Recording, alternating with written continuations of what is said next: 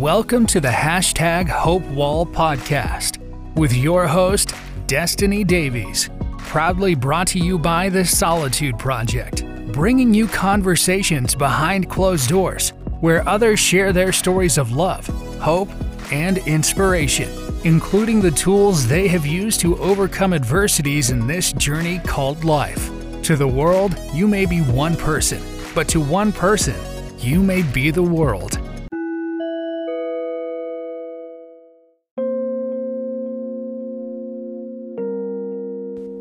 Hey guys, it's Destiny here, and welcome to episode 13.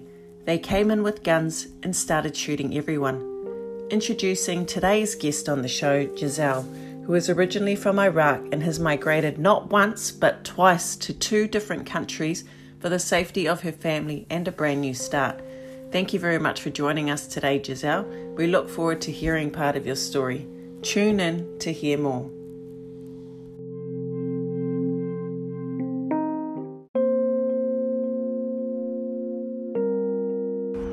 So take us on your journey.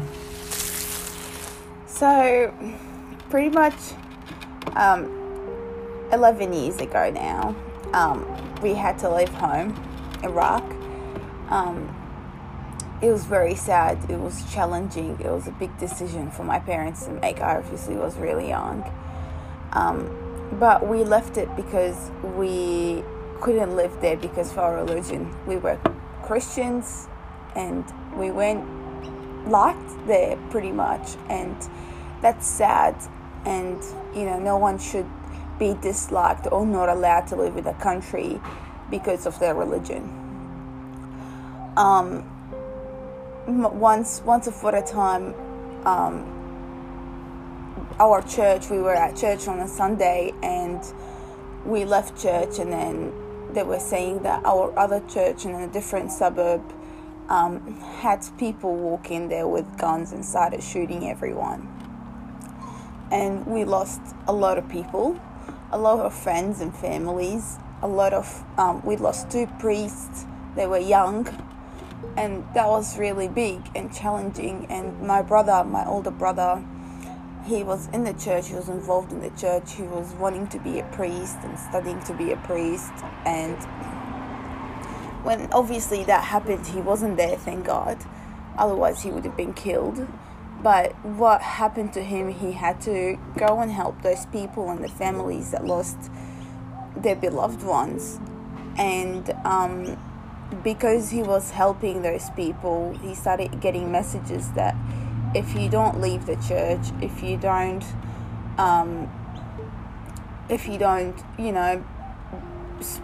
you stop being Catholic, pretty much, if you leave your religion, you won't be killed. But if you stay in the church, we will kill you.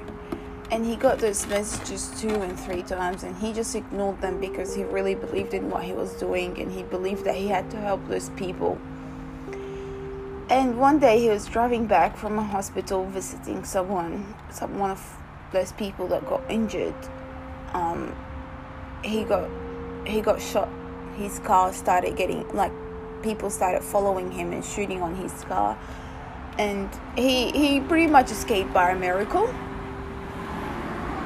It was pretty full on, and my parents had no idea of what happened to him. So he drove in the church, and then he told the priest of what happened to him. And the priest told him that if you leave this church, you will literally be killed, because now they know where you are. They know that they were following you. So you pretty much have to leave the country from here to the airport. And you could imagine, the priest telling my parents this story and how my parents are feeling, They were terrified.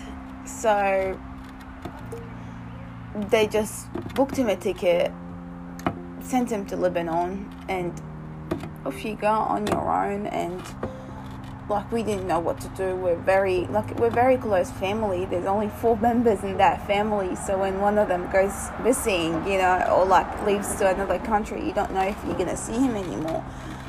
I was so young, and I was so attached to my younger brother. And when he left, I felt like I'm never gonna see him again. So that's pretty much was the hardest thing for me, and that idea got me really sick. So I was so sick for like 2 weeks. I refused to eat. I refused to do anything, and then my parents had to make the decision that, you know, she can't live without her brother. So my mom had to take me to Lebanon to see my brother.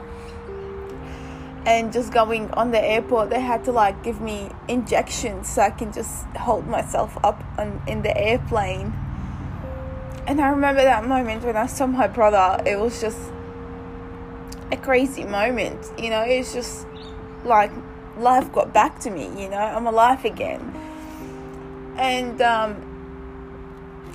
so my dad had to leave everything. My mom had to leave her position, which she was like a really successful position at work, and you know, my dad has his business and everything, and yeah, that all pretty much went to nothing, and we had to go live in Lebanon.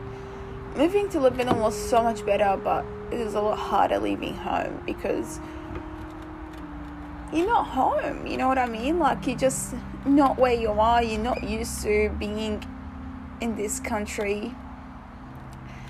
And then, yeah, Lebanon was really good because we were accepted there. We were treated as Catholics. But the other thing is, like, you're not a citizen. You don't have the right to buy a house. You don't have the right to do anything. You don't have the right to work, you know? So how else could you live? And then we had my uncle's family that lived in Australia, and they're like, you should come to Australia.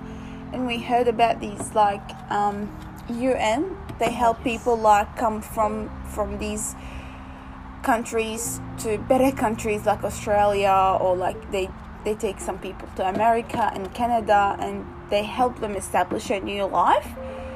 So we applied, and 3 years down the track, you know, we got a permanent visa to Australia. And when we came here, it was amazing because we had a house ready for us, furnished. The government helped us a lot. They take my parents to English school. They took me to a school. They helped my brother study. But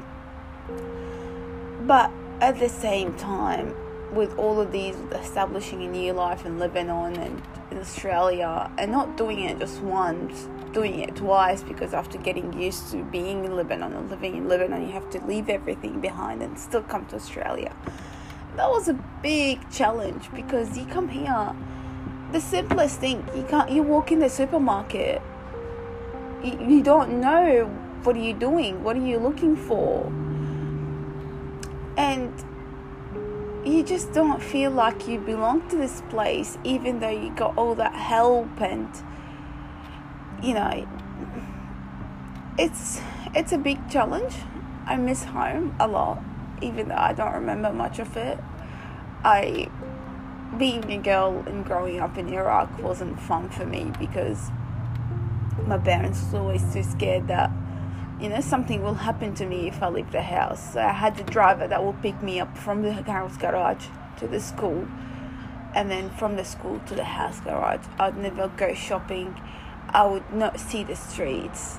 You know, the only place I would look forward to going is the church on Sunday for a couple of hours with my parents. I never got to like go out with friends and experience that childhood thing. Exactly, or play in the streets with kids, or go with my school friends and buy an ice cream. I never got to experience these things, you know. So, and also going to school, I was discriminated and not loved because I was Christian.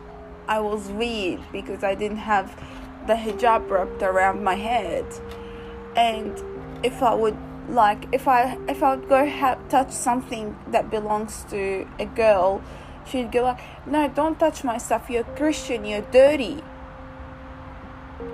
And obviously now looking back at those things, how would these kids know that I'm Christian and I'm dirty? It's a mentality of the people. It's their family that tells them these things. It's the family mentality, and obviously this mentality is growing with their kids. And it's ugly in Iraq, you know. I saw things I should have not seen when I was a child, and no matter what I do, I still get flashback of these things, you know. Seeing people dead on the road, killed on the road, you know, a dead body with blood all around it. It's just ugly. There's things that you can't wipe from your memories. And still till now, people are discriminated and killed and don't have the right to live. The simplest right, they don't have it. Like, they can't go to a hospital and make sure that they're going to be treated nicely. Some people are suffering, you know, like they can't send their kids to school. And the problem is, it's not the country or the government anymore. It's the mentality. It's people's hearts and minds has changed. And I think it's going to be so hard to change this now. It's too late to change it. It's just ugly. It's not nice. It's not fair. You know, if you're in a country where there's a majority of the people are a certain religion, you know, you shouldn't discriminate other people that don't believe in that religion. I got nothing against any religion, you know.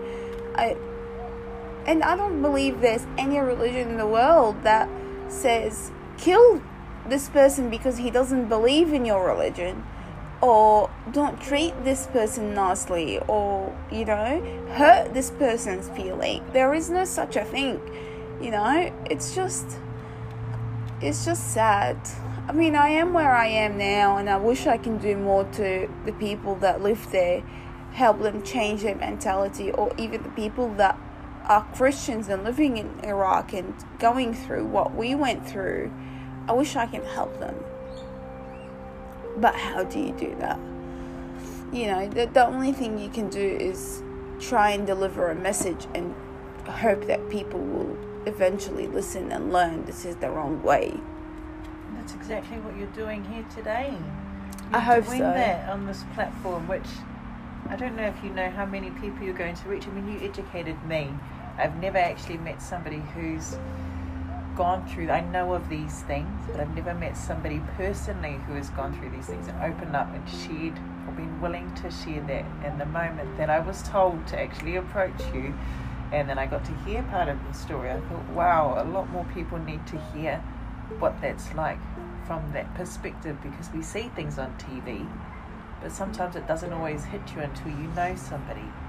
So I think what you're doing right now is very powerful, and I'm thankful that you're able to help educate the rest of us.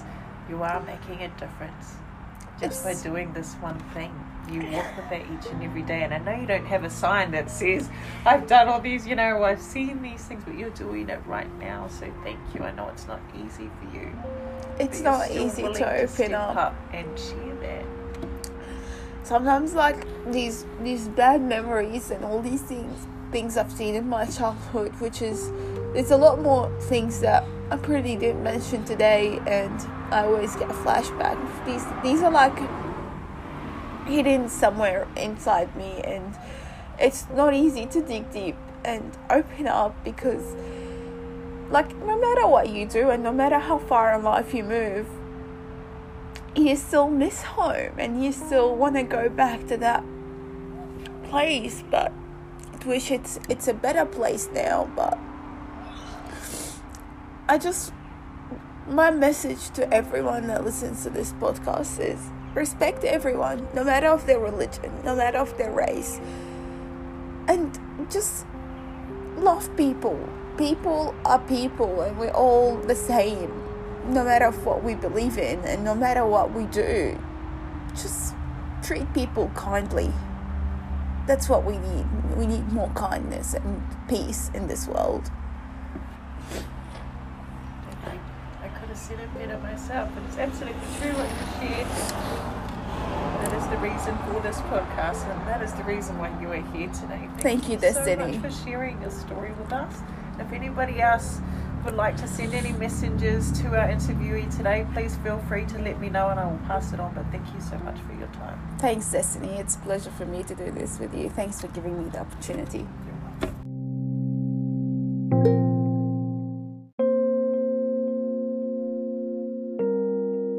If you are going through something similar, I would encourage you to reach out. If you have recently migrated from overseas, I would suggest looking up different community groups or cultural organisations. You can do this by Googling your city and the local council in that particular region and contact community services or give them a call. They will be able to help point you in the right direction to help make that transitional process as smooth as possible.